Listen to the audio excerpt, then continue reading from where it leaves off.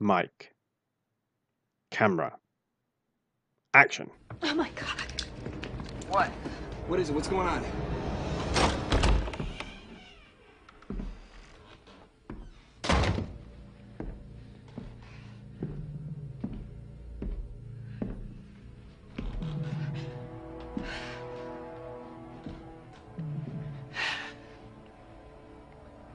What?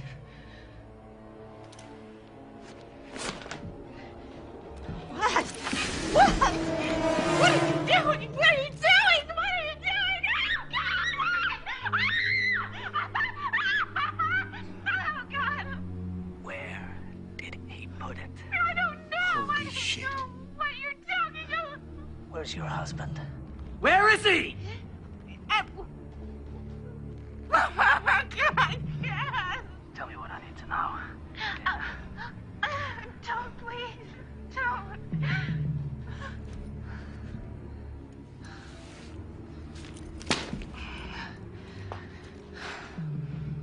You have a little boy, right? Goes to the Wyman School No. in Westwood. No. No, what do you want with him? No! What do you want with him? You've got the wrong family! You've got the wrong family! Please! No! Oh my God.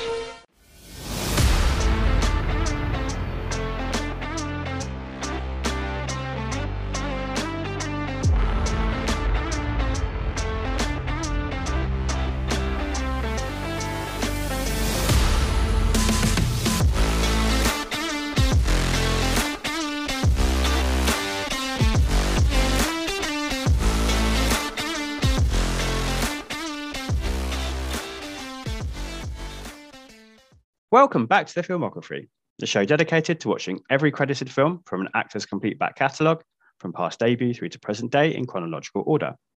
Each episode, I'm joined by an esteemed guest to watch and discuss the next entry from the Focus Filmography and consider how it ranks them as their career and whether we can trace any typecasting trends or topic traits or theatrical ticks. For episode 10, I'm joined by Femon film aficionado Ria Carrigan to discuss the 10th big screen appearance of the Stath in Cellular. We watch, you listen, and hopefully watch along too. So, Ria, thank you so much for agreeing to appear on the show to discuss this tight 84-minute concept-driven thriller starring the Stath in a rare villain role. Yes, thank you. I did not mean to laugh during your intro then. I took No, it off but I mute, mean- ready to start talking, but for some reason, when you said the film, it just happened. So I do apologise for It is laughing pretty over you. laughable, to be fair. It is a film that exists.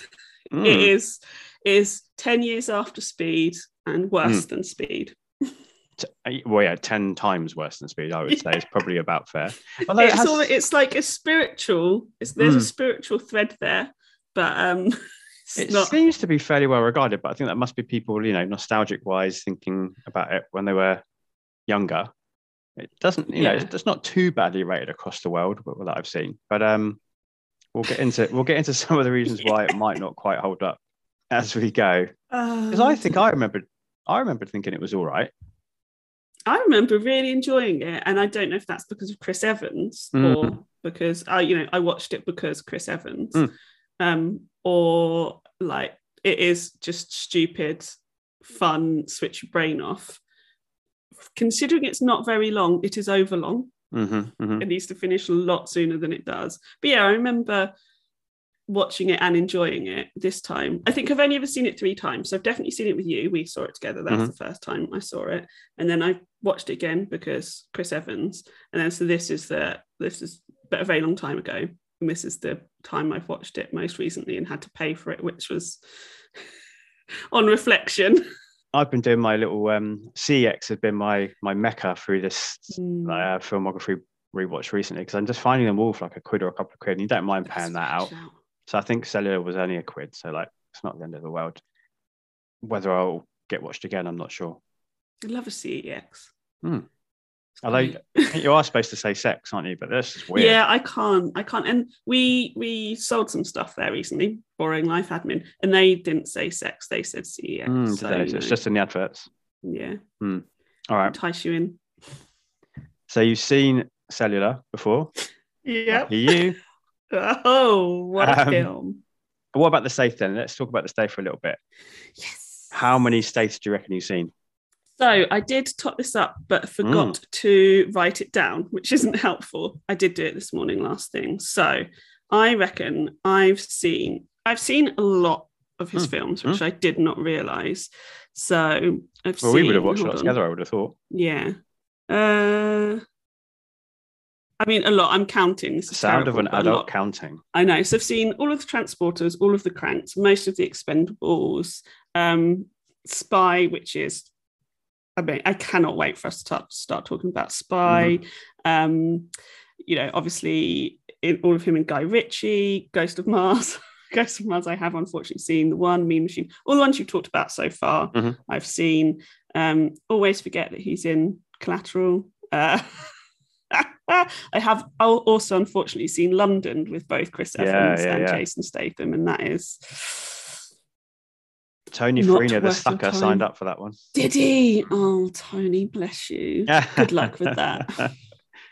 I mean, in my head, I have it that they had such a fun time together on Cellular. They went, let's do a film together. But I don't know if that's actually how it worked out. And I don't know why they both went, this will be good for our careers. Well, it's three of them, isn't it? Because it's Beale and Evans and Statham are all in London, aren't they? So yeah, I think there must be something about the vibe on this set to the vibe on London set, but I don't imagine it was the same by the time they got there. No, and they did seem to have a grand old time in this film, I will say. Yeah. I imagine this was probably a hell of a lot of fun to film. Yeah. When you look at people behind the scenes on it and you look at the kind of young up and coming cast and the nature of the film when they've all gone to stunt school and done all the driving and all that kind of stuff, it's probably wicked.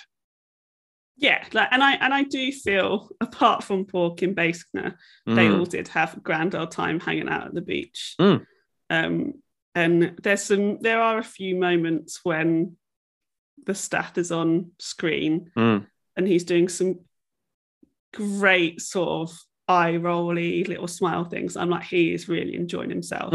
Like so I don't like him being the villain. I don't think he works as a villain. I know he's like this hard man type thing, but I do think there's a soft side from which we definitely start to see later in his career and come back again. Spy. I'm just influenced by Spy, which is my favorite film that he is in. I just adore him in this film. And I think he, in that film, in Spy, and I think there's some of him coming through in Cellular, which I really like. He does like some cheeky little half smiles and things like that. And I thought, even though I don't like him as a villain, there are moments where I can see a bit of his comedy, a bit of him coming through, a bit of his charmingness, which is why I think charmingness isn't a word, is it? Which is why I don't think he works necessarily as a villain. He's definitely found his confidence now, I think. He's past his can I be an actor stage. He's had the Transporter. That's the thing which has elevated him up. He's been in a Michael Mann film starring with Tom Cruise for a minute. But yeah, he's definitely he knows who he is now, and he's about to really kick off with Transporter 2. And because that's just after this, isn't it? Yeah. So it's Transporter a couple of years before this. Yeah. Hold on. Yeah. So Transporter 2002, Cellular 2004, and then Transporter 2 2005. So yeah, he knows he's got some stuff in the bag. Yeah. So I think, and it's interesting you don't like him as a villain. I thought he was probably other than Chris Evans, I think him and Chris Evans are probably the two best things in this. Oh yeah, definitely. I think the Stath actually has some menace and some presence as the lead villain. It does help that everyone around him, like all his little minions, his flunkies, I couldn't tell you what any of them looked like. If any of them had a name, what they did. A couple of them, I think, maybe had white rapper gangster chains. Yeah. But they're so totally nondescript and a complete vacuum of charisma. I think that helps. Yeah, I'd look charismatic compared to them. But should we just, do you want to start talking about the film or his performance? Let's go where it goes. We'll explain the film as we go. It's not that hard to get. It's not that hard to get. So I think when he's first introduced, he is quite menacing. There's a scene, so basically people break into Kim Basinger's house. She's called Jessica, kidnap her. She doesn't know why. Take her to this weird abandoned house. Why did they not check out anything about this house beforehand? Why is it only when he gets in the attic that he's like, oh, there's a phone? I mean, I think there are some. I agree, and I think there's. I didn't mean to interrupt. Sorry, I think there is like there is like plot hole stuff like that in there. But I think when the twist, what a twist, comes later, that does kind of explain because they're not experienced at what they're doing. So maybe that's why. Maybe, yeah. I mean, and obviously the film wouldn't exist if that didn't happen. But he comes in and he does like the whole Jason Statham thing. I'm from LA, London. Yeah. Well, obviously we'll talk about the accent. There's a bit, he gets a belt, is it a belt, and puts it around Kim Basinger's neck, and I was like, wow, that is actually, because this film isn't like, it's not 15 or anything. Like a 15, 12, I don't think it is, and I was like, that's incredibly violent and, you know, like sexual violence as well, even though he doesn't do anything sexual, you know, anything around the neck tends to have those sort of connotations. I was like, that's pretty violent for what is basically a fun adventure romp, because we know he's not going to smash her in with the mallet. So we'll talk about the tone as well, I think, because the tone is all over the place. I agree, like that's a really, and I read about it after watching that scene wasn't improvised. Obviously they knew it was going to happen, but she asked him to surprise her with how he was going to threaten her. So she didn't know he was going to have the belt and put it around her neck and all this kind of stuff, if these rumors are to be believed. So some of the like reaction from her is quite like an Alien, I suppose. Like when they didn't tell the actor, they knew the actors knew what was going to happen, but not fully.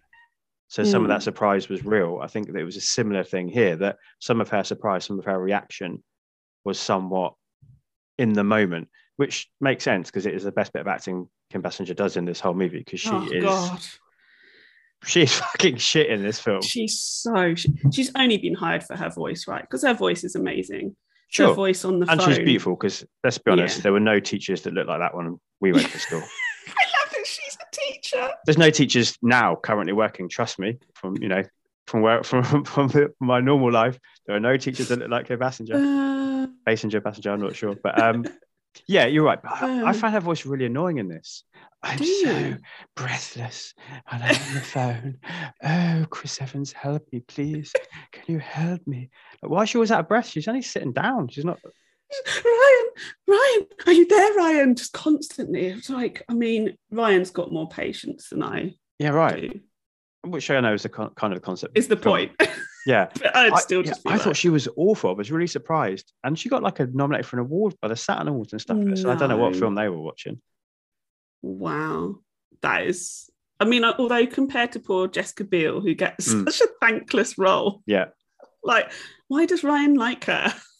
No, exactly. Yeah. Although I guess it helps establish, because his mate, Chad, I think, which is a perfectly picked name. Classic. Because he is a complete Chad. He's a complete douchebag, isn't he? So I think they were trying to establish at the start, when they like how kind of vacuous and douchey and I can't think of the right word, like entourage boys, basically, they were at the start, to show that his character growth by the end of the movie, right? So much character growth. Because I mean, considering you say that, they try to establish he has a character at the start. I mean, they don't. They spend like two seconds, and it's his ex-girlfriend telling him he's unreliable and all of these sort of things. And like, I mean, that's it. That's all that we get. And then he's a bit of an arsehole on the phone to Kim Basinger. What's her name? Jessica when she first calls. Yeah. And that's it. And then he's a hero. Like, that's his entire character development. I mean, where is some sort of backstory about why he can drive cars like that, or how he knows how to use a gun and all of that sort of shit? There's like none. No, there's none. It's a completely vacuous movie in that way. Which, as you know, that comparison to Speed's really interesting. There's another comparison I want to make later of a film that I know you used to like. But you're right, Jack Traven, Keanu Reeves in Speed, because we get that first segment where they save the people in the lift. We know everything about him. We know that he's cocky, but that he is actually really good at his job. We know that he'll put other people before himself every time. We know that he'll push what is acceptable of what a cop should do and what risks they should take. We know all of this about Jack Traven before we even get to the main mission. Here we know, Chris Evans looks really good without his top on. Oh yeah. He's a bit of a layabout surfer douchebag guy, and he still likes Jessica Biel, understandably so. I mean, their babies would be too good looking. There is such a thing as too good looking. Imagine Jessica Biel and Chris Evans having babies. That is ridiculous. I mean, it could have happened, couldn't it? 'Cause they dated, so could have happened, but it didn't. No. Instead, she turned into an anti-vaxxer and had babies with Justin Timberlake. I didn't know that about her. That's a shame. Yeah, it is a real shame, isn't it? Well, that's not what we're here to talk about. Let's move on. I mean, although it's probably more interesting than this film, yes, probably. But speaking of chemistry, because I feel like poor Chris Evans and Jessica Biel have no time to have any chemistry on screen together. So when it comes to the end and she's a nobody and she looks at, I'm like, dude, don't look at it. It's clearly a whole thing going on. Yeah, and made no sense in the moment. Like, there's no way this guy's going to believe what you just said. You just used your name. Yeah, right. It's stupid, isn't it? Her character no chemistry. No, they don't. No, not. She's so pointless. She's just there as sort of like random female fodder as a slight motivation. But she's not even the motivation for him. No. The motivation is the random woman who calls him on the phone saying, "I've been kidnapped. Don't let them kidnap my son." Let's do the right thing, isn't it? That's the motivation. Yeah. So it's so pointless. And then there's sort of no chemistry between him and Jessica, funnily enough, because they're just on a phone. And then I do feel like there's a little bit of chemistry between him and Jason Statham.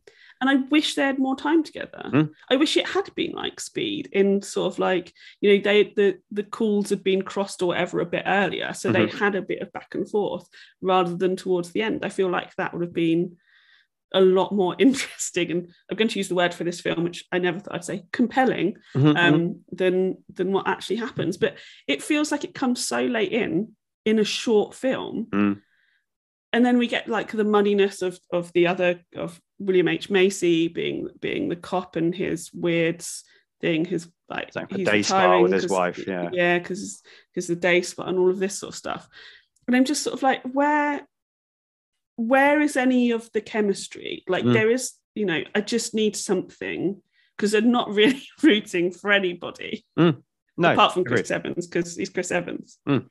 Yeah, this for all the faults of this film, this must be one of the ones which put him on a path to being the leading man that he is now, because the role is completely paper thin, but he brings a lot to it. Just has natural charisma, doesn't he? Just on the screen, like you can't take your eyes off him. And I do like this. I keep coming back to it with the Statham movies at the moment, that whether it's driven by the Statham in this movie or whether it's a decision was made in pre-production or what, but it's nice to see Chris Evans doing the car stunts. I know what you said. We need backstory for how he can do all this cool driving stuff, but seeing him do it is really rewarding. Yeah. Absolutely. I think he's great in this film. I do think him and Jason Statham are the best things in this film, which is why I probably wanted to have a bit more of them together. And I totally get why this launched him more as an action person, although I think roles after this he actually sort of stepped back from them a little bit, didn't he? He did sort of Loss of a Pearl Earring or Teardrop Diamond or whatever it is, that film. I'm mixing some films up there. And try to do some sort of more independent type films. But yeah, like he's clearly an action star. When you watch this film, you get it. And, he's got charisma. You can't stop watching him. And not just because of like that they constantly frame his eyes like they are the bluest eyes you've ever seen in the world.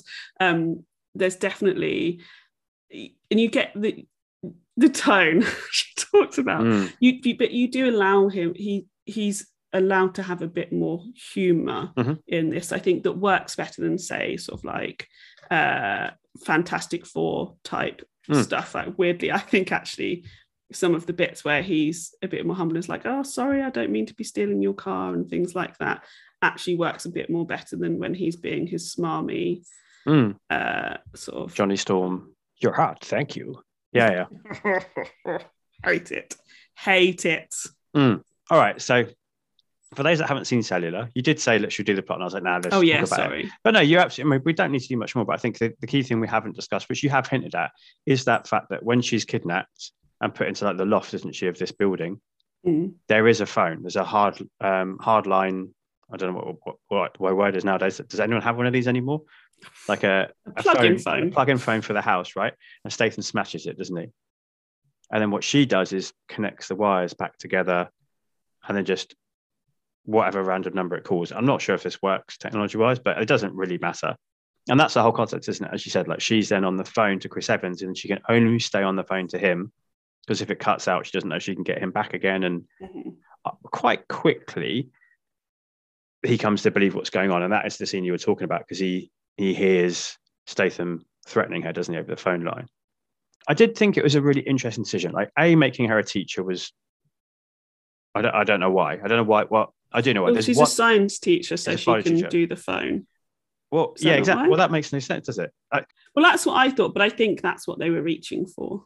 Well, because she says I'm a biology teacher, right? Which makes sense for later when the thug comes to threaten her and she nicks his artery and then he bleeds out really quickly. It works for that. But I don't know why biology would know electronics. If somebody smashed a phone, a landline phone, for you, would you be able to wire? I mean, fucking clue what I'm doing. I don't have a clue, but I will say. I will say the wires were the same colours, so I would just put like the yellow with the yellow and the blue with the blue. But she's like tap tap tap tap tap tap. Yeah. But yeah, I was just like, why does she know how to put this phone together, or is she just trying? It doesn't make much sense. I would have preferred it probably if she was like, if she said like, I don't know, like I'm an electronics teacher, or like just work it. She could be anything. I don't know, just like. Well, teacher's very white middle class role in America, right? It's less so here. That's also why, because I think there's some. I think I'm probably giving too much to this film. Some mystery about why she has been kidnapped, and it is she's a wealthy white woman, wealthy-ish white woman. Why has she been kidnapped? What's going on? You know, is it? Yeah, because her husband's in real estate, isn't he? So you're meant to think it's that she's a normie. So why is this going on? Yeah, that's true. So maybe that's why. It did annoy me at the start because she's dropping her kid off to get the school bus. I don't know how it works in America, so that's fine. Mummy, will you be a teacher when I go to school? Okay, right. One line we've established. She's a teacher. Why the fuck is she then just wandering around? I'm a teacher.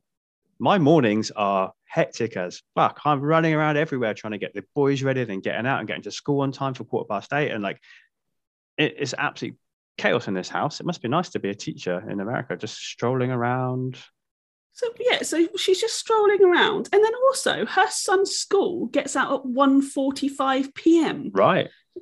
Soccer at 1:45, she said. How short is this kid's school days? Yes. How short is her? Does she only teach part-time? What is going on? I was like, I was just like, this is bullshit. I was sat on the train, frantically making notes on my phone, like, this is bullshit. No school gets out at 1:45. Yeah, it's true. I mean, what does Chris Evans do as well? Like, why is he just like, it's a weekday, just flitting around on the beach, doing nothing? Is he at college? Does he have a job? Does he have rich parents? Like, what is going on? And I was like, I'm thinking far too deeply about this film.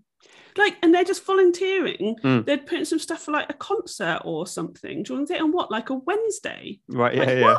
Do you know what it is though? You're right. We should be thinking about this stuff, but that's the measure of a film sometimes, I think. When you get caught up in wanting to know these details, it's because the actual main film is not interesting you enough. So I think that's what's going on, because we've both done the same thing. It's like, why is this and why is that and who's that and what's their backstory? And because we weren't captured enough by what was going on. Yes, very much so. Apologies if there's purring and meowing in the background. Oh, it's not a terrible noise, is it? She just really loves Cellular. It's her favourite film. She wants to be part of this.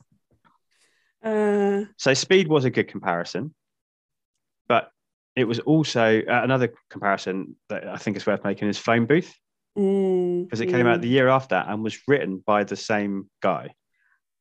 Really? But initially, so talk about having an obsession, right? So he'd written Phone Booth. Yeah, which is a lot grittier than this, well, one would say. What I read was initially Cellular was really gritty. It was a dark script. Oh. And then Chris Morgan was brought in to punch it up and to give it like a facelift and make it like more hip and young and fun. And he's the guy who's behind most of the latter Fast and Furious movies. Oh, okay. So you can sort of see little Stath there. Yeah. Link. So you can sort of see where that tonal shift probably come in. Yeah. Some of the gritty stuff maybe is the Stath stuff, and then some of the more like Fast and Furious is Chris Evans driving around in various different cars, doing skids and. I mean, I was about to say I actually quite like all the car stuff, and then you went doing skids. I made it sound less. But less fun. I like the concept where like every time he stops to do something, he then has to find a new car. I think that's quite good fun because he starts in his Jeep, doesn't he? And then he gets the school like security car. Yeah, which he smashes to shit and then eventually it gets hit by a big truck, doesn't it, and exploded. Then he steals the douchebag arsehole lawyer's car. Brum brum car, shiny one. Yeah. So I quite that concept. I like that kind of keeps hopping and changing. I think that's quite good fun. With the cars, my favourite bit was it's not really with the cars. I guess I just want to talk about it because it's possibly my favourite bit. So Jessica calls him. Mm-hmm. He's like, who are you? This is a silly crank call. Ha, ha, ha, ha. And then he hears her getting threatened and takes it seriously. And she's like, help me. You've got to help my son. And they're driving around. I can't even remember what point of this it is, but his phone starts to run out of battery. Mm-hmm. And my all-time favourite bit of this film, I laughed out loud and skipped back a little bit. It's when she asks him on the phone, he's driving in a car, she's kidnapped. Have you got a charger? Yeah. And he goes, at my house, Jessica. I was like, I don't know why. This is my favourite. I full on the train laughed out loud. Because I'm like, what? Like, I know you're in a stressful situation, Jessica. But, I mean, seriously, this is 2004 as well. We don't just have portable chargers around. Where do you think it is, Jessica? I was like, I'm fully on board with you, Ryan.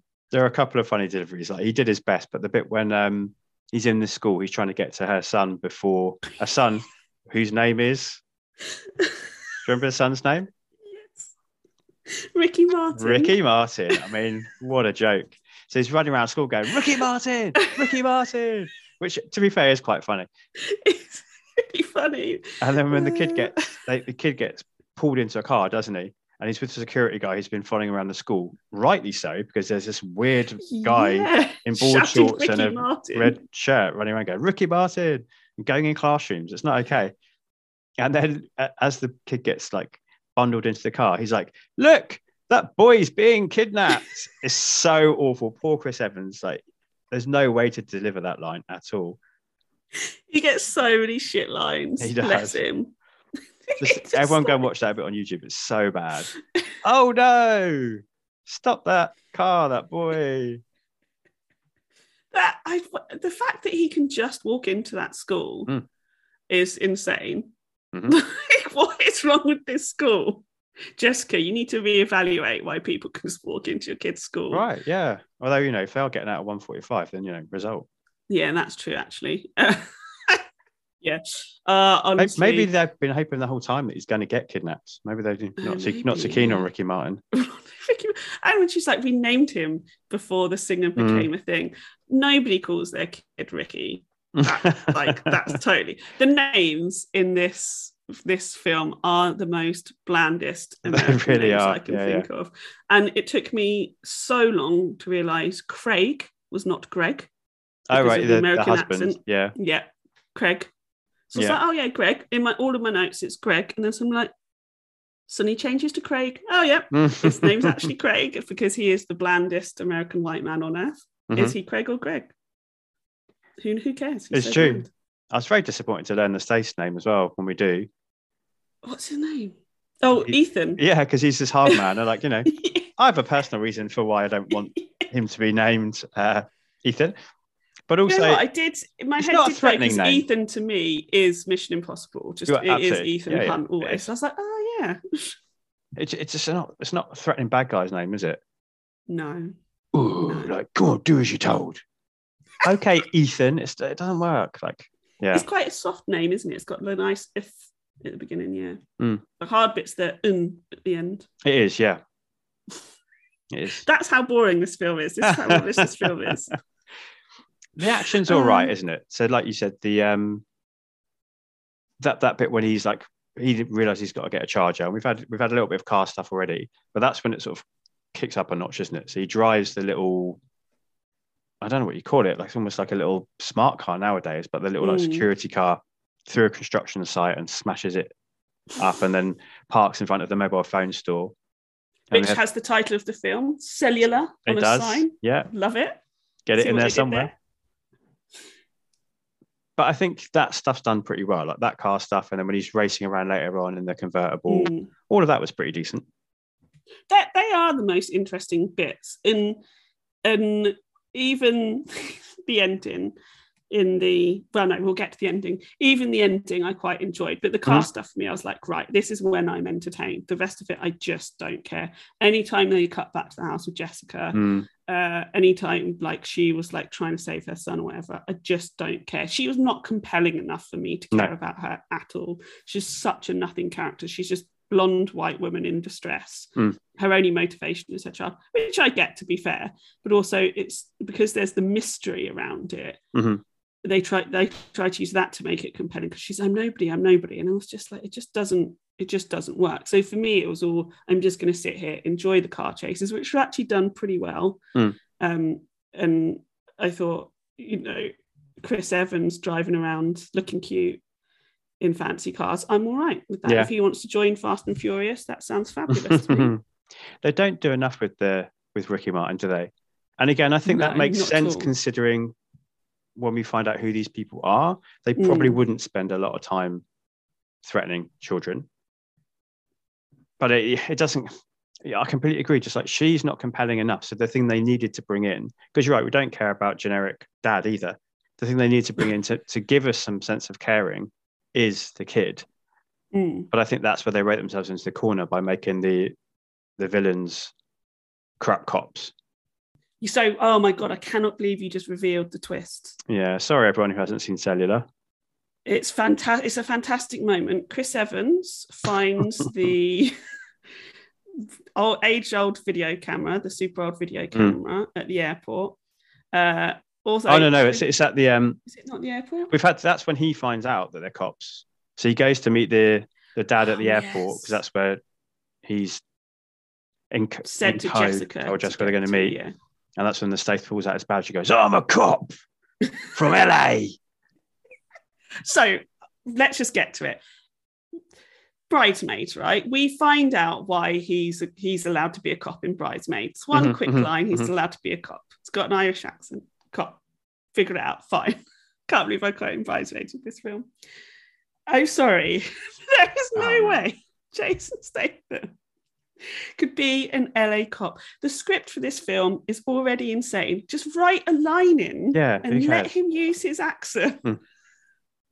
Or just don't make him do an accent. Just let us believe it as an audience that somehow they've let this guy be a cop in LA.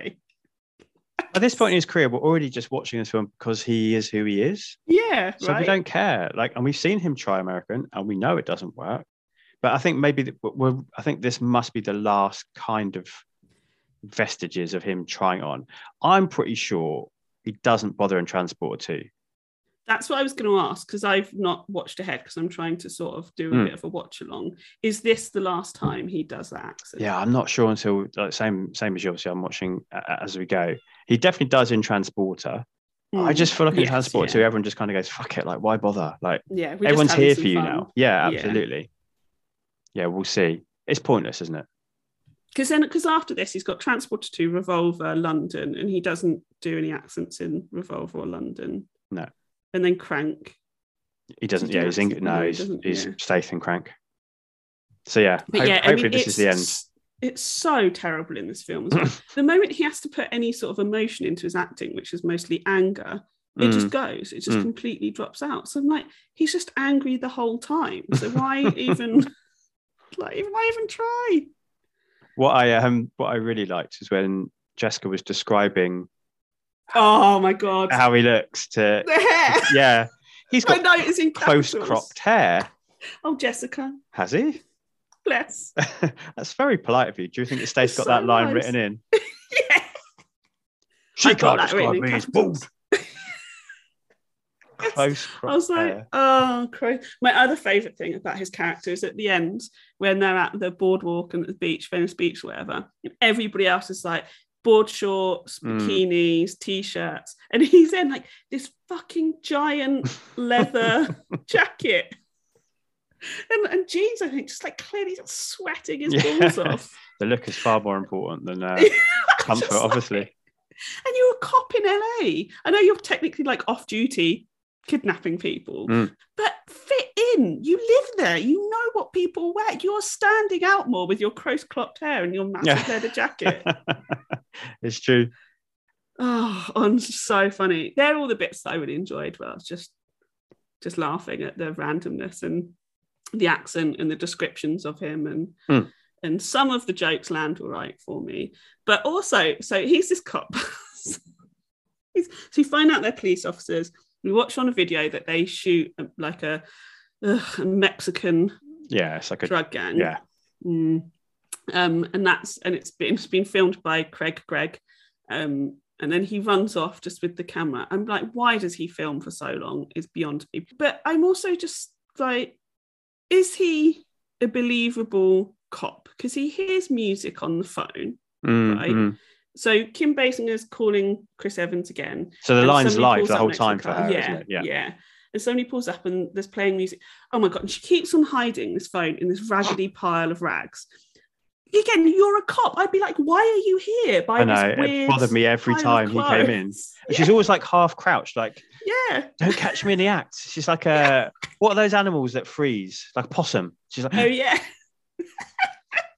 And he doesn't question it ever. It's so weird. Question it. And then he hears the music, tells her to shut up because he can hear, but then doesn't investigate it at all.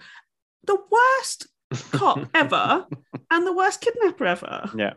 You see, incompetent. He's not just not just a plod on the beat. He's a detective. So incompetent. It's awful, isn't it? I can't believe we've been actually talking about this film for this long. What jokes landed for you? Because the tone is something I definitely want to talk about. The tone is all over. I did enjoy Ricky Martin, and I hated myself for laughing at it. I don't have a charger. I don't know if it was meant to be a joke, but it's the funniest line in the film because he's so annoyed, and I would be as well. Like, come on. What other jokes? They're the only two that I can think of. I did like the sort of the horrible lawyer when his car gets towed, and Chris Evans is just like around in the background running behind the car. Yeah, absolutely.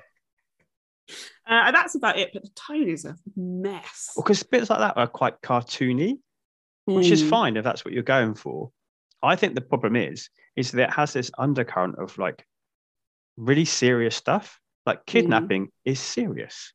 Like extortion is serious. Corrupt cops is serious. Like all of this, it could have been more like Prisoners, that the Jake Gyllenhaal and Hugh Jackman, film.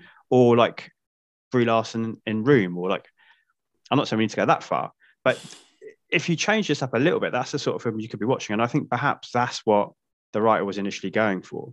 Because I read that he was partly inspired by the LA Rampart scandal in 1999. So that was obviously all really serious, and was, this idea of them being corrupt and doing criminal acts for their own benefit and really doing the kind of things you described to people. That could have been a really interesting take on it. So it's one of those things that happens when things get script doctored, then it loses its identity.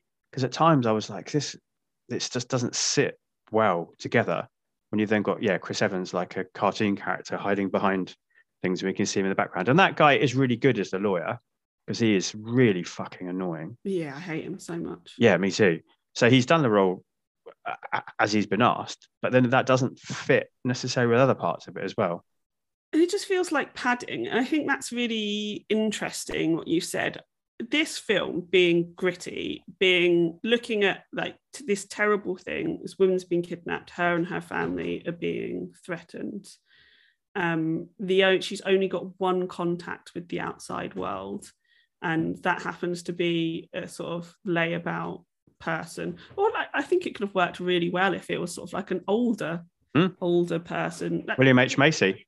Yeah, exactly right.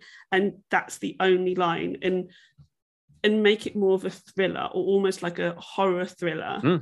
No car chases, trying to figure out, we've got this new tech, because it's about the technology as well. We've got this new technology, this mobile phone that, you know, is fantastic, but it also has like all of these issues. How do I then find clues to help this woman? Could have been so much more interesting than some weird, quite violent stuff that happens, threats to children, police corruption, some funny car chases, some weird jokes that don't fit, and then a terrible, boring shootout in a tiny space at the end. Oh, that bit's all, yeah. It's all play for laughs. I think that's where it gets it wrong. Like even the bit we were talking about before with like the state has gone off to that they think they know they're gonna where they're gonna, you know, it's getting towards the final act and they're gonna get Chris Evans and they're gonna get the footage and stuff they're trying to find.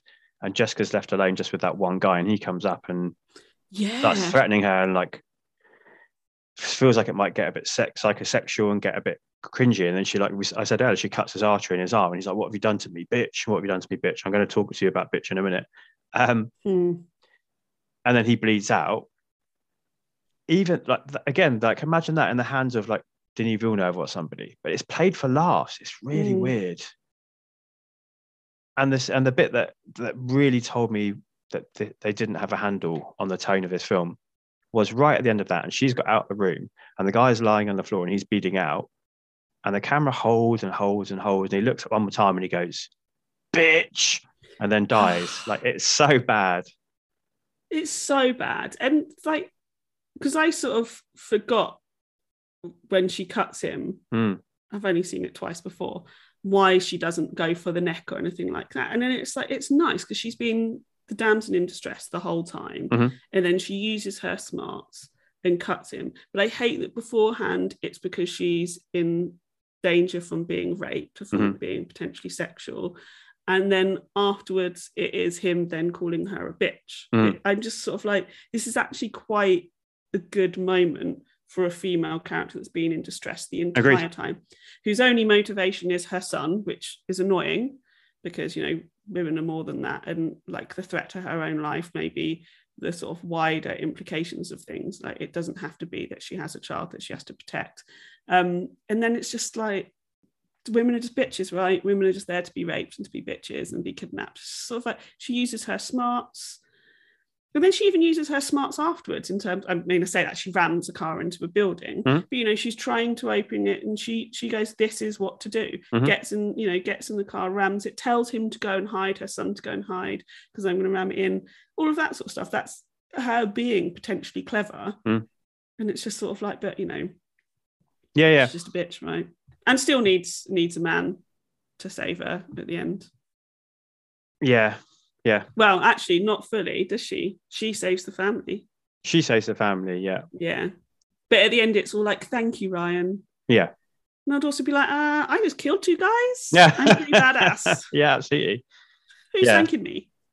The bitch count is off the charts. You know, when you go on IMDb trivia, sometimes it has like weird little things about like, there were 3,047 fucks in this film. It's the most fucky film ever. I was really hoping somebody had done a bitch count because there were so many uses of that word in this movie.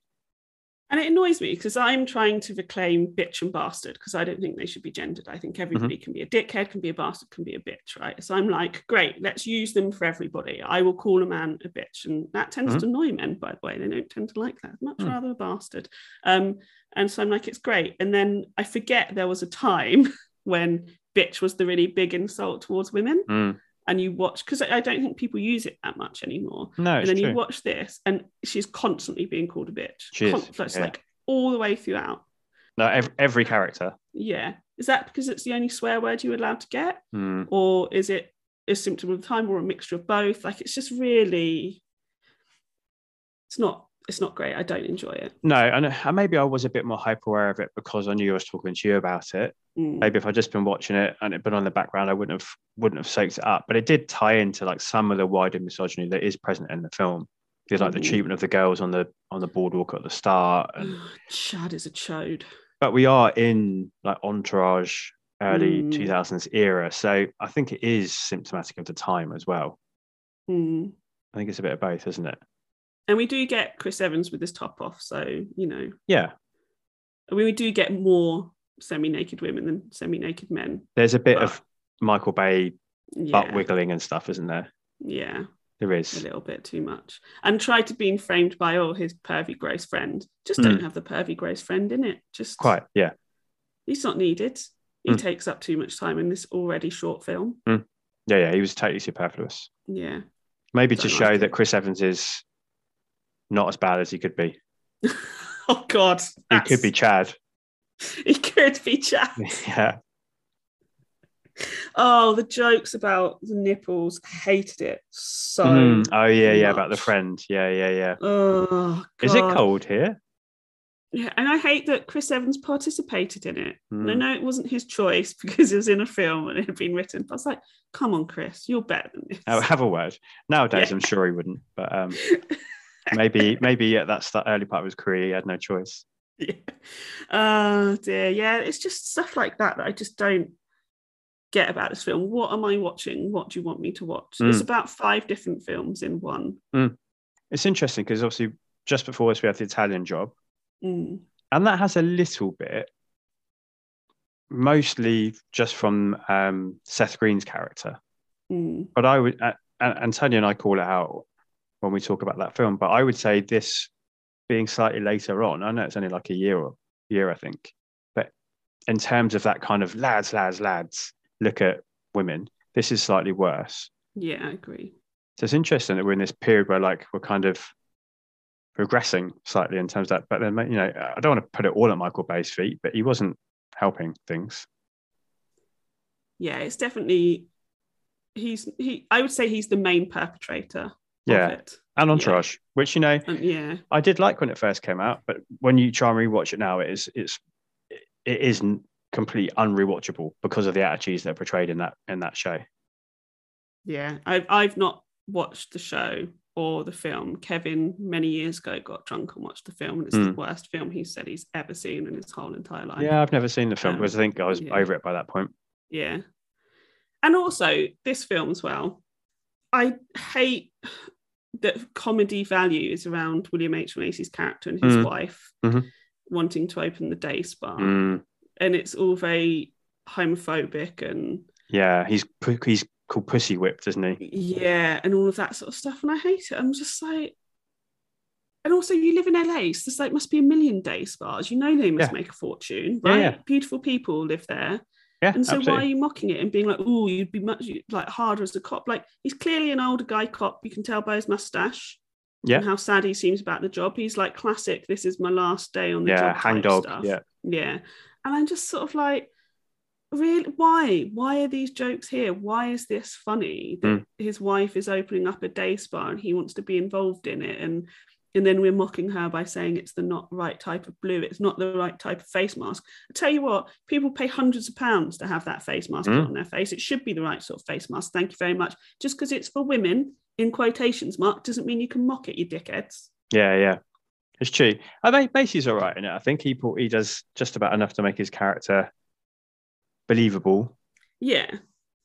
He's got a thankless role, hasn't he? He has, but I think because he's William H. Macy, he brings some stuff too. And actually, perhaps his attitude in response to what you were just talking about is quite nice, isn't it? That he's not going along with a joke in order to be one of the guys. He's like, no, stop calling it. I can't remember what he keeps saying. It's a day spa. I can't remember what a beauty parlor, I think, isn't it? Beauty parlor, yes. And he's like, no, it's not. It's a day spa, but it's not done in like a derogatory towards beauty parlors either. It's just like, no, understand what I'm doing. And I think that ties into what you're saying. Like, we live in LA. Like, it'll be fine. Like, actually, I'm going to be minted probably. Yeah, you carry on. Although you're all corrupt, so you probably are all minted. Yeah, true.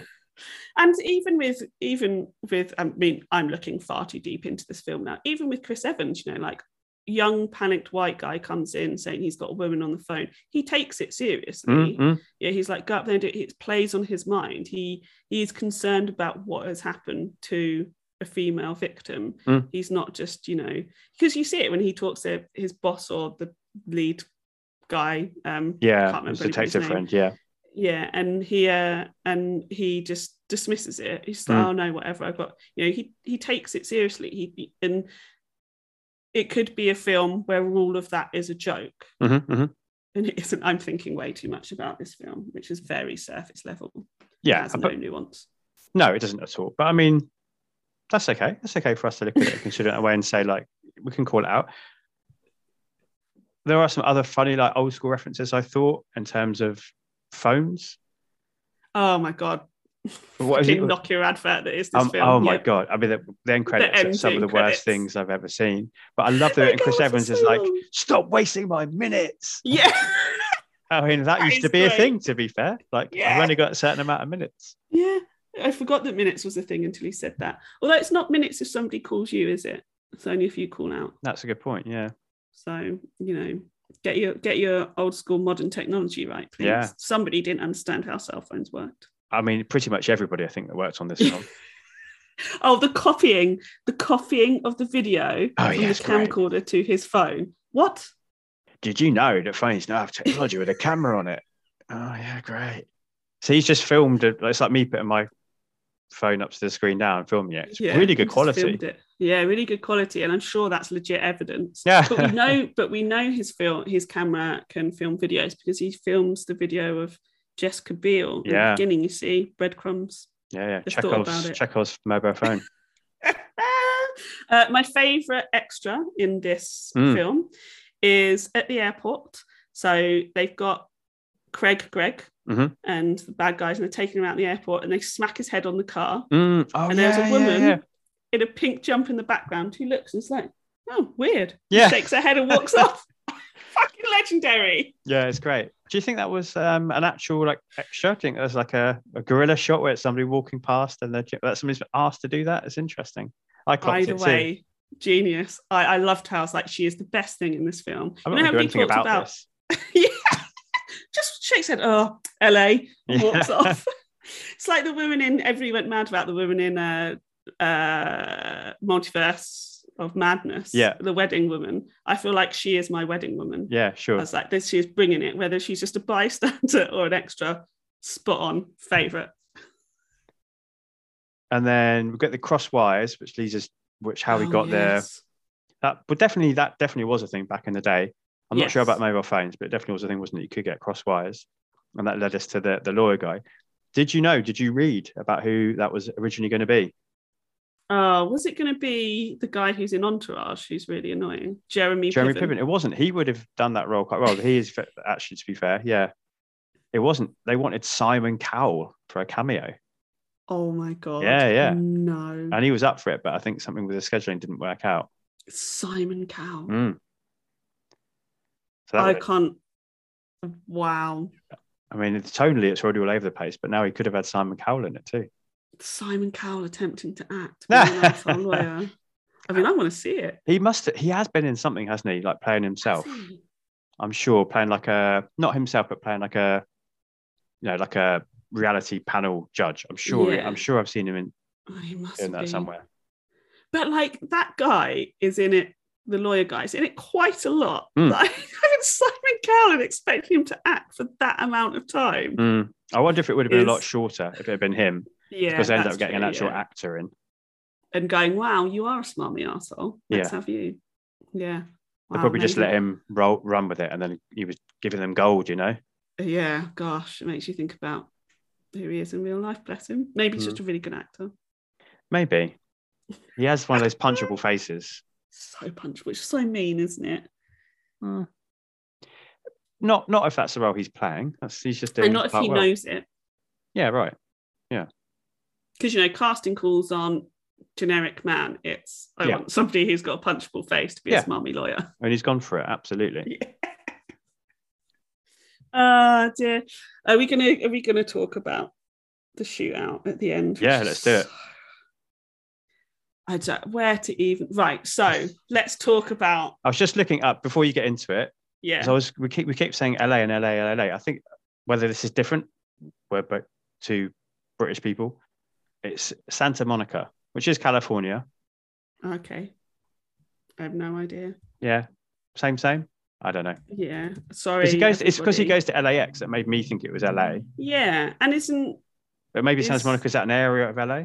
Here you go. Beachfront city in western Los Angeles. All right, good. So it's not completely wrong. No, we were completely right, in fact.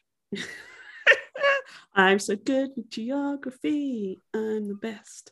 Yes, tell us about this wonderful location they picked for the finale. God. This expansive movie where he's been all over Santa Monica and LA to the airport, on the beach, all these lovely, like, wide open blue sky spaces. He's gone up levels. I think the leveling in it's quite good because sometimes he has to go up to the tops of buildings and he has to do that thing that everyone's always wanted to do. When you always see them, those building site tubes where they chuck the rubbish down, all anyone wants to do is go and jump in there and see if that's a cool slide.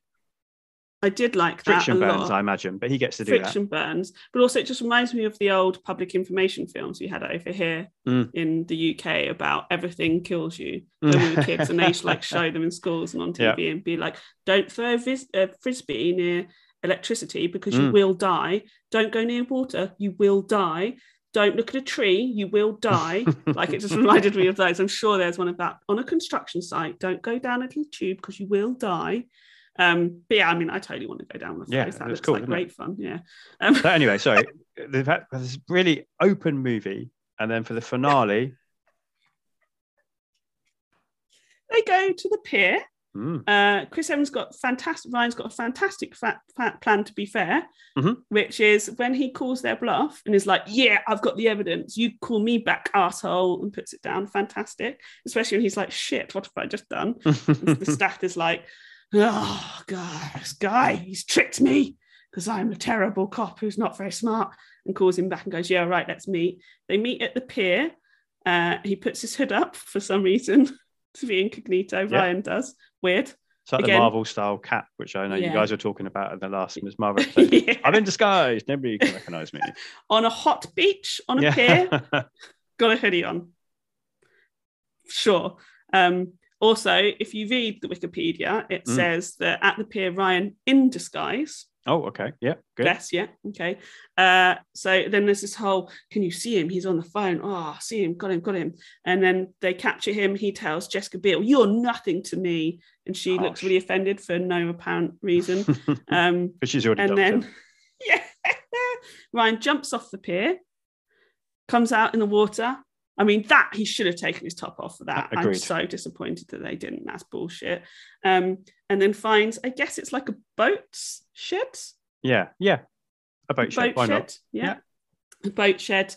And bad guys, Tanner, and is he called Tanner? The bad guy, the main bad guy, the guy from The Americans. Yeah, the detective. Yeah. The detective.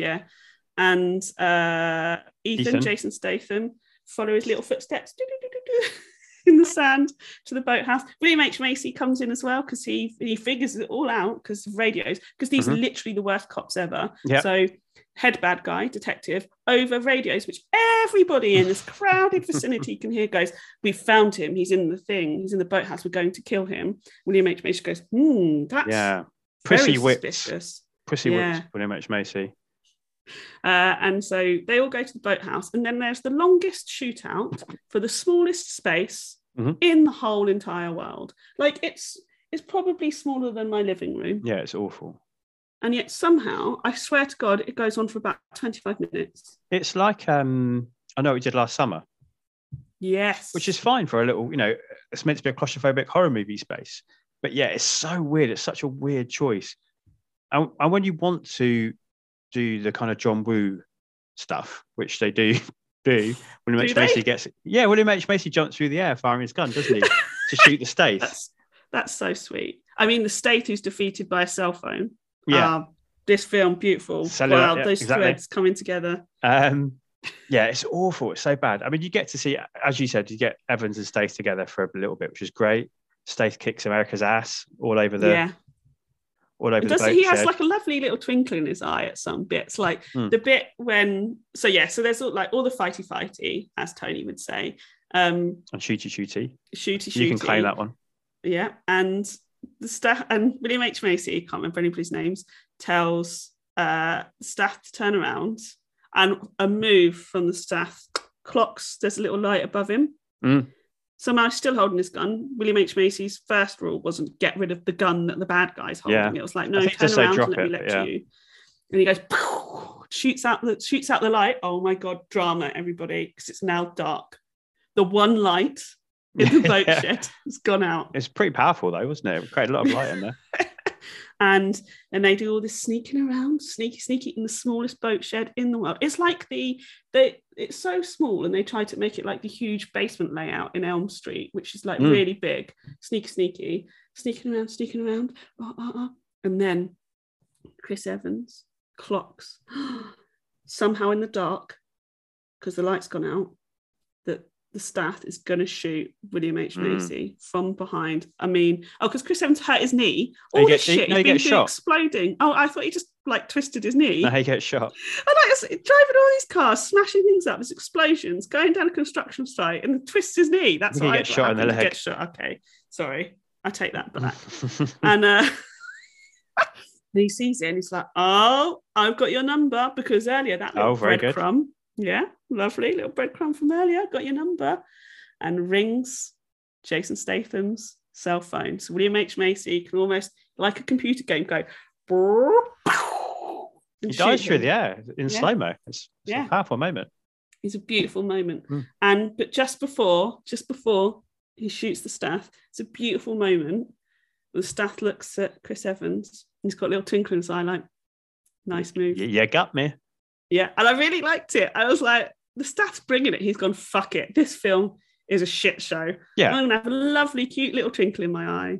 I don't think he cares. Like a nice one. I spoke about it with Mike and Megan when we were doing Collateral in the episode before this. I think he just loves his life. Why wouldn't he? I think he does. And that's why I like him. Well, let's talk about him in general, maybe in a little bit after we talked about this film. Yeah, I mean, why wouldn't he like it? And even in this film, like, even if it is a big pile of shite, like, he's having a good time. He's getting paid good money.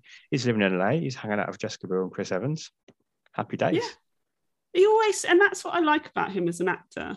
Let's just talk about it now, because that's what I'm doing.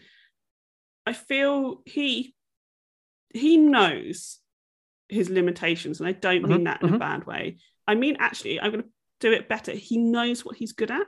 He's so smart, and he's so smart in his career. He knows what he is good at, and I have so much respect for that. He's incredibly competent, which we all know is one of my favorite things. And he's good at what he does, and he knows it. And I just love that he embraces that, and he's not afraid to own it, as we see in Spy, which is why it's his favorite performance for me, because he's funny, he's sweet, he's cute, he's hard, he's stupid, he's self-knowing, but in all the best ways to wrap up into his character. And I love it. And I love that he just embraces that.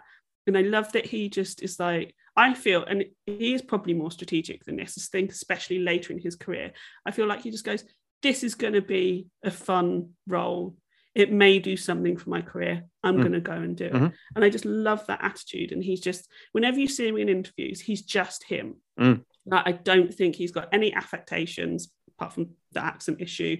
I think he's just like, I'm just rolling with it. This is awesome. I'm having a grand old time. I was a model. I was like a dancer. I did all this martial arts, all these amazing skills. And now I get to do all of it and have a grand old time.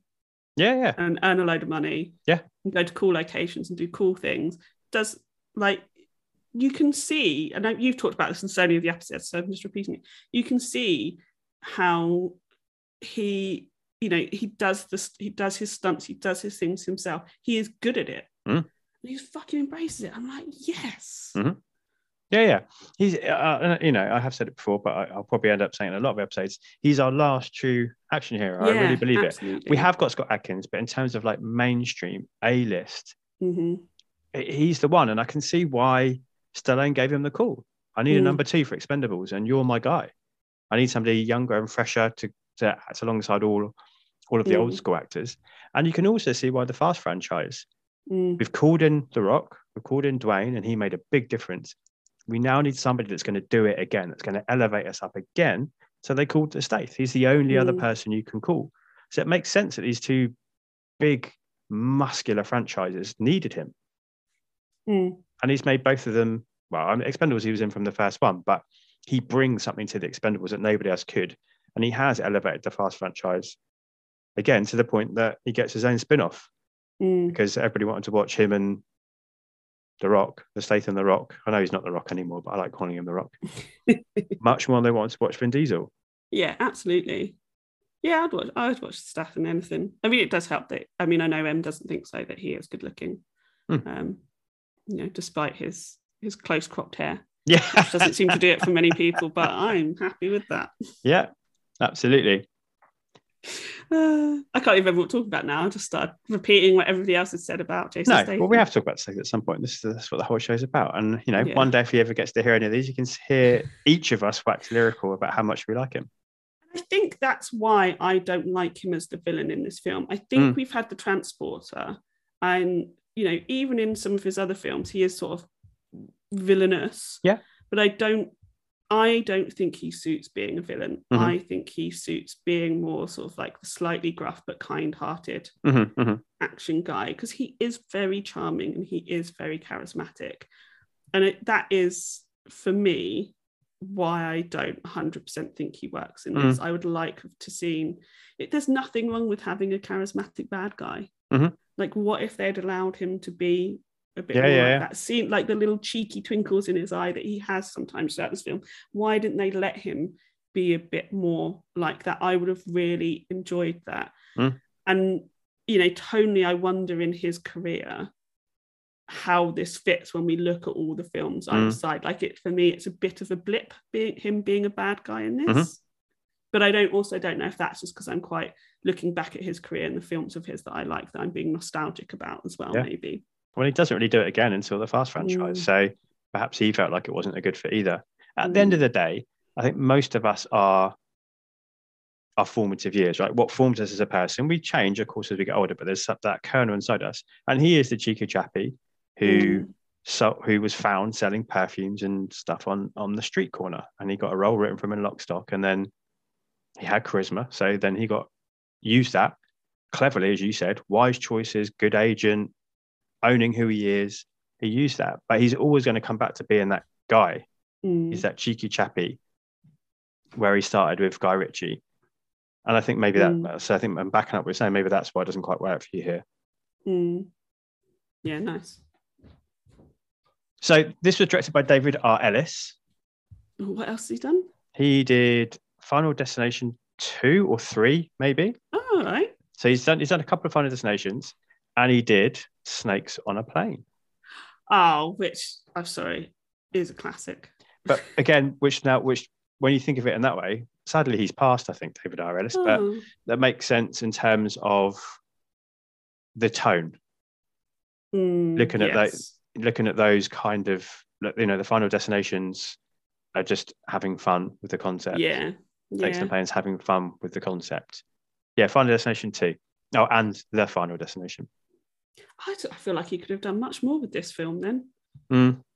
But like, if he'd been allowed to go straight sort of madcap action comedy. Yeah, and again, that's just the problem with the tone, isn't it? That it's two films. It is two films, yeah.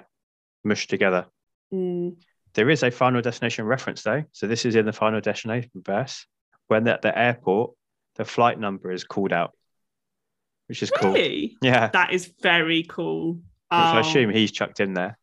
That's quite good fun. I'm very pleased with that. Yeah. So that's quite nice. And obviously, I guess, I don't know, maybe now I'm reading way too much into it, but the truck coming in wiping out the car is kind of reminiscent of the bus. Actually, that's a really good point, yeah. In Final Destination. But definitely the flight number for the Final Destination crash is called out. I really like that. That appeals to little geek in me. Yeah, exactly. We all like those little things, don't we? If there are any big fans of this movie, there must be some out there. I mean, I like it enough. It's all right. It's watchable. It's watchable. I had a 2.5 hour train journey with a change in between, and it kept me entertained. Yeah, for 80 something minutes of it. Absolutely. Although not the end credits, which I was determined to watch just in case, and I was like, "Fucking hell, is this ever going to end?" Yeah, it's awful, isn't it? So it keeps taking moments from the movie, doesn't it, and then zooming in on the phone screen and having like directed by David R. Ellis, starring. Yeah, it's really bad. But yeah, if there are any big fans, you can actually watch this in 4 other languages and 4 other formats. I don't know if you know about this. It's one of those films that somehow has got into the zeitgeist and it's been remade 4 times. Oh my Do you God. want to hear the list? Yeah, I do. All right. So Bollywood remade it in 2007 as Amazing. Speed. No. Yeah, called Speed. The Malayam, I'm sorry if I'm butchering that, Malayam. So So that's that Malay? Would that be Malay? Malay, it's another form of Indian cinema. Okay. They also remade it in 2007 and called it Hello. Oh my God. Yeah. That is amazing. The one Hello. the one that's most, I mean, I'm sure they don't say it like that, but the one that's most celebrated is the Hong Kong version from 2008, and that's called Connected. And most people say it's actually better than Cellular. I mean, not hard. Yeah, sure. And then in 2009, Tollywood, which I had to look it up if I'm honest, which is another type of Indian cinema, remade it called Rick. Rick? Speed, hello, Connected Rick. So you could spend a lot of your time watching Cellular if you chose to. I mean, I want to watch the Hong Kong remake, to be fair. Yeah. That was, what one was that? That wasn't Hello, Connected, was it? that's called. Connected. Mm. I wonder if I can force Kevin to watch that with me. Do it. Just don't tell him, just put it on. Got this really good film. I've heard really good things about it. Well, we seem to be doing Nick Cage, so I'll just pretend Nick Cage is in it. Yeah. Everything's better with Nick Cage in it, to be fair. Wow. Hello is my favourite. Hello. In my head, that's how they say it, and I will not hear anything different. So it doesn't quite have the action hero tone to it, does it? Oh, Which is it's a so shame. good. I'm just looking at the post as well, and so the top 4 billings. So it's Kim Basinger, Chris Evans, and then Jason Statham, and then William H. Macy. See, like he's obviously getting Yeah. a name, and he is a draw. Yeah. And in fact, he's got a bigger picture on the post than Chris Evans does. He does, doesn't he? Yeah. He seems to be like running down an empty highway. His big close cropped head is front and center on that poster. So I do wonder if people, I was here for Chris Evans. I wonder if people were here for Jason Statham. I think by this point they probably are. I think The Transporter blew up, didn't it? And that's the reason why that's the first film that he is in that gets a sequel that becomes a franchise. I think he has become a draw by this point. Nice. Interesting. I'm now just reading the Wikipedia page, which I probably should have done before we start talking. So it cost 25 million, which is pretty reasonable, I think. Yeah, that's not bad. I think they've done well for their budget, but considering it ran out by the end, probably. Yeah, and with all while they're in a and with all boathouse. of the car driving, maybe that's what I was in the boathouse. Spent all their money on the cars and blocking off roads. Yeah. To do all the action scenes. Yeah, maybe they're like, oh shit, we're just boathouse. Yeah. And also a set boathouse because it looks really poorly lit. Yeah.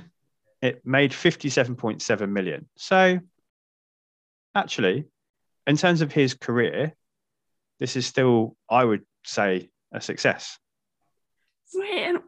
Is that box office? Yeah, box office people worldwide. Went to see this. They did, yeah. Interesting. So looking at his films up to this date, so Collateral, which we can't really count as his, but he is in it. That made the most at 220. Italian Job made 176. Snatch made 83.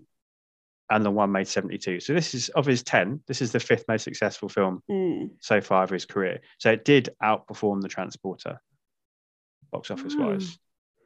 Oh, really? Wow. Okay. It's not what I would have expected. No. So, for all the flaws we pointed out and the perhaps not miscasting, but perhaps it's not quite the right role for him, it clearly has been another important step in his career. And, good on him. I just think good on him. Yeah. Like, auditioned for it, got it. It's like, let's go do it. Yeah, absolutely. Yeah. I love an actor like that. I think you talked about that with Tony, didn't you? About, actors that just sort of show up and do their job and do it well. And done. Yeah. If I was in his shoes, I'd be loving my life too. Yeah, exactly. Right. Nice. All right, let's see what a couple of people on Letterboxd have to say. Josh Lewis says this is a very lean and satisfying gimmick thriller with a real dark sense of humor and cynicism about its absurd situational premise. There's a bunch of reliable actors capable of elevating their brief screen time, including a showdown I never knew I always wanted. William H. Macy versus Statham. And that distinctly vulgar popcorn commercial style of the mid-2000s. Fun. There's an exclamation mark, so that's why I put that emphasis on there for him. He's gone with the film. Yeah. And I have respect for that. Yeah. You know, sometimes you just got to sit and be there for the ride. And he was like, shoot out William H. Macy, Jason Statham. Absolutely. Fuck it, sounds great. I'm swearing loads. I don't know. I think it's because it's the middle of the day. I don't normally get to swear in the middle of the day because I'm at work, so I do just apologise. embracing it. It's an explicit podcast. Fuck You've those not people sworn that at don't all. like It's it. just been me. Jordan Beaumont Anderson, the name is nearly as long as the review, says, a nearly perfect example of the endangered mid-budget thriller, sturdy, propulsive, and dumber than a puppy. I actually think that is pretty spot on. They don't make films like this anymore. They don't. To be fair, we would never watch a film like this that was made now. No. At all. And I think give it credit for that. There was a wonderful time in the 2000s where we did just get to watch pretty run-of-the-mill mediocre action films. Mm-hmm. And that was actually pretty sweet. Yeah. Sometimes you just need that. As you said, you were on a train, you needed to fill that time. Yeah. You had that break in between. So an 84-minute film that you knew was going to get broken. So you don't want to watch something, you don't want to watch Arrival. You can't interrupt that film partway through because the flow's gone. I don't know why I went with Arrival. It's just not comparable to Cellular at all. One of the best films ever made. Agreed. But it's not a comparison point It's for Cellular. both about communication. True. Yeah, that's obviously what it was. Yeah. This name is magnificent and I'm jealous. Tim McCopp. They say this is extremely 2004 in both fashion and musical choices. And this is probably the only point in time where Hollywood could have possibly attempted to turn Bill Macy into an action star. Oh. One of the rare villain roles for Statham, and the only time in his career that I've ever seen where he is not speaking with his trademark English accent. Although what accent he is doing is indecipherable, seemingly drifting in and out of New York and Southern. That last line is so sitcom level corny that it's actually endearing. What is his last line? Not his last line, sorry, the last line of the movie. Oh, right. And I think it does have sitcom-y moments in it. That's a good shout. The last line is the bit when Jessica comes up to Rick. Is his name Rick? No, Ryan. Ryan. Rick is the name of the remake. I And need to go and watch son, Rick. Ricky Martin. Oh, yeah, of course it is. Oh, so that film's named after Ricky Martin. Right, yeah. Even better. So, she comes up to him, doesn't she? And says, like, I'm not sure I can ever thank you enough in my breathless voice. And he's like, what does he say? He's like, don't ever call me again. Yeah, that's it. That's the last line, isn't it? And she's like, is there anything I can do for you? Yeah, don't ever call me again. Yeah, like, hilarious. You could, I don't know, take me out for dinner. I don't know. Yeah, right. Like, yeah. Pay for my phone bill. Yeah. Get my car, which has probably been towed. Pay for that. He's definitely run out of those minutes, hasn't he? Mm. It's been shot in the leg. No, but ha. Oh yeah, pay for my hospital bills because you've got to pay for all that shit out in America. Yeah, exactly. Yeah. Absolutely. God, Jessica, you're clearly wealthy. Yeah, absolutely. And then good old Lou, who I'm going to track down and get on the podcast at some point. He says, this has got to be the 5th or 6th time I've seen this movie. Lou. 5th or 6th time. I love you, Lou. Wow. See, your boy Lou was obsessed with this movie in high school, partly because my friend and I were big Chris Evans fans, semi-ironically at the time, now fully unironic, and partly because we thought this movie had a so bad it's good quality. Turns out it's mostly just regular bad. Although the movie's insistence on treating shitty Nokia cell phones like the cutting-edge technology is still good for more than a few unintended laughs. At one point, Evans has to deliver the line, "Did you know my phone remembers the last 50 incoming calls?" in a tough voice. Weirdly, given that the plot revolves around cell phones and a video of cops killing unarmed minorities, it would actually be more relevant now than it was a decade ago. I love it. Yeah, good point. I love it when Statham plays a character who has clearly lived in America for a long time. In Cellular, he plays an LAPD detective, but doesn't bother hiding his English accent for even a second. It implies some weird backstory where he moved here as an adolescent and refused to assimilate. This is a whatever role for Statham, although he's genuinely terrifying, especially compared to everyone around him. There's a great fight scene with him and Evans, where Evans mostly just goes, "Oh shit, oh shit, oh shit," and gets punched in the face. So there you go, Lou. You definitely watched the same film as us. Lou, that was brilliant. I love that like, there's some backstory where he refused to assimilate. That's my favourite bit. It's got to be true. And it's right along the lines of what you were saying before. We need it in a movie somewhere. Oh, that's so good. Oh, it's made me really happy. Good. Any last thoughts before you give me your personal rating? No. Fair enough. What else is there? I'm annoyed. I'm annoyed they didn't change the name of the movie. What do you think it should have been called? Well, if Harry Potter and the Sorcerer's Stone, why is this not called Mobile Phone? Oh, yeah, that is true. We don't have cellulars here, people. Why are we forced to work out what that means? Yeah, that's a good point. It needs to be changed over. Like, if Americans can't cope with looking up the word philosopher, couldn't say that for a second. You have to really try hard to get that word out. If they can't look up that word, we shouldn't be forced to look up the word cellular. It's disgusting. I agree. And there's another film now called Cellular, isn't there? Oh, is there? I think so. Maybe not. I've probably made that About up. phones again. So, I mean, this can't have been one of the first films that did the whole mobile phone thing, like roving technology style stuff that then we then start to get like with the found footage or the ones which are all like filmed on phones or laptops or whatever. This can't have been probably in that first do you reckon? Wave, mustn't it? In 2004. Yeah, I reckon. When we all started to get a bit scared of technology, well, old people started to get scared of technology. Like, what can technology do? And this shows that technology can do good things. It does, yeah. You can film other footage. You can get phone calls from people in distress and save them. Good point, yeah. Honestly, there is actually one more thing. Which I'm just having a quick look at my notes. Did you notice at the very beginning, and I don't know what film came out first, hold on. There is a David Fincher Panic Room shot. Oh, lovely. Going through the house. So Panic Room came out in 2002, so this came out afterwards. So at the very beginning, when they're going into Jessica's house, it's like proper Panic Room, like moving through the house and the walls. I'll go back. The window and the door, yeah. So after she's dropped Ricky Martin off at the bus? I think so, yeah. And she goes back in and she's talking to the housekeeper, and then they're rich with the housekeeper. Yeah, I know. Yeah, exactly. I was like, wow, which film came first? This or Panic Room? Good shout. And this is what I like about this movie actually is that's like 3 minutes in. It's like 90 seconds of like dropping a kid off, 60 seconds of talking to a housekeeper, and it's like bang, let's go. The movie's on.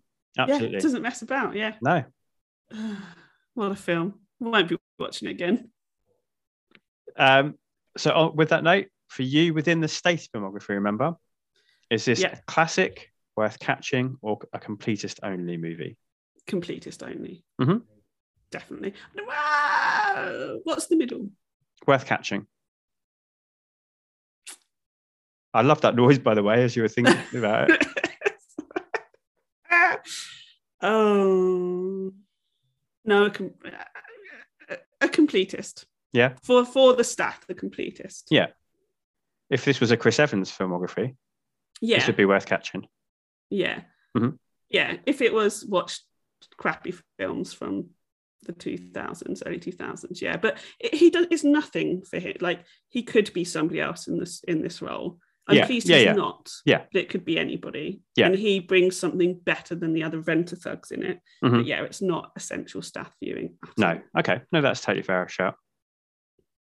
In terms of my tick list, he obviously gets killed in this movie, sadly, by William H. Macy from his diving.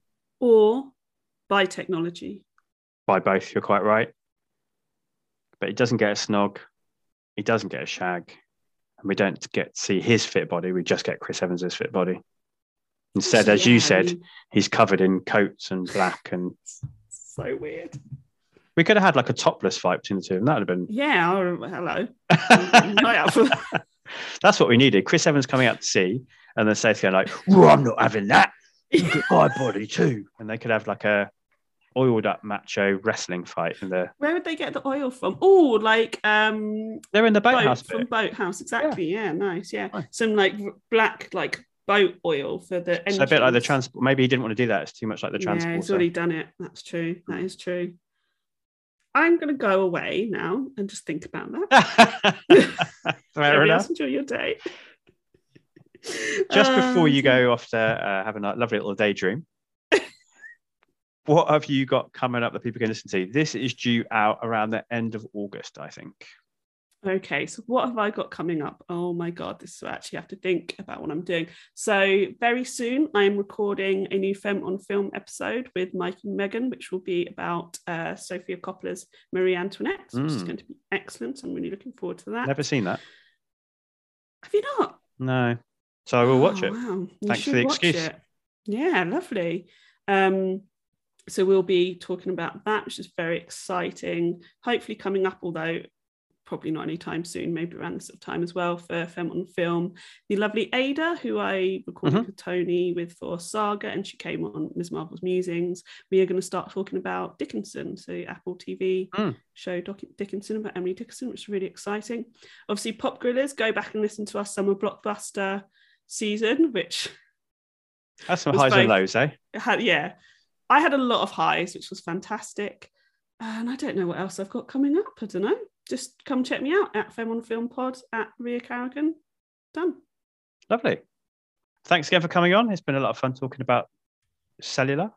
Mobile phone, as I'm going to call it from now on. And thank you everyone else for listening and partaking in this journey with me through the Safe Filmography. That was Cellular. And next up in a fortnight is Transporter 2, which is going to be followed by London, for anyone that is watching along. I'm Jack's Musings, and that's JACS, and you can find me on Twitter, where I'm most active. You can also contact the show directly on Twitter under the name Back to the Film Og. Make sure you use the hashtag #FollowTheFilmography. This show has been presented to you by the Pop Gorillas, a collection of hive minds who provide spoiler-free reviews of anything from pop culture in less time than it takes to listen to a song. I'm also a proud member of the Comics in Motion family, a super place full of the world's greatest people, dedicated to bringing you podcasts on a variety of geeky topics. So please make sure you take the time to search, subscribe, and rate our shows whenever and wherever you listen.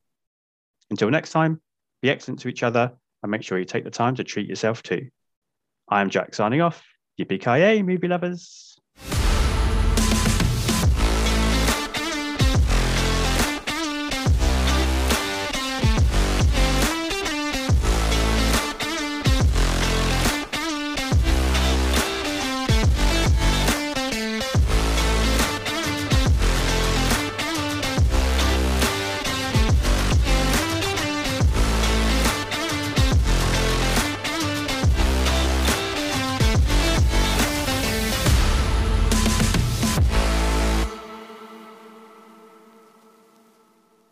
Cut.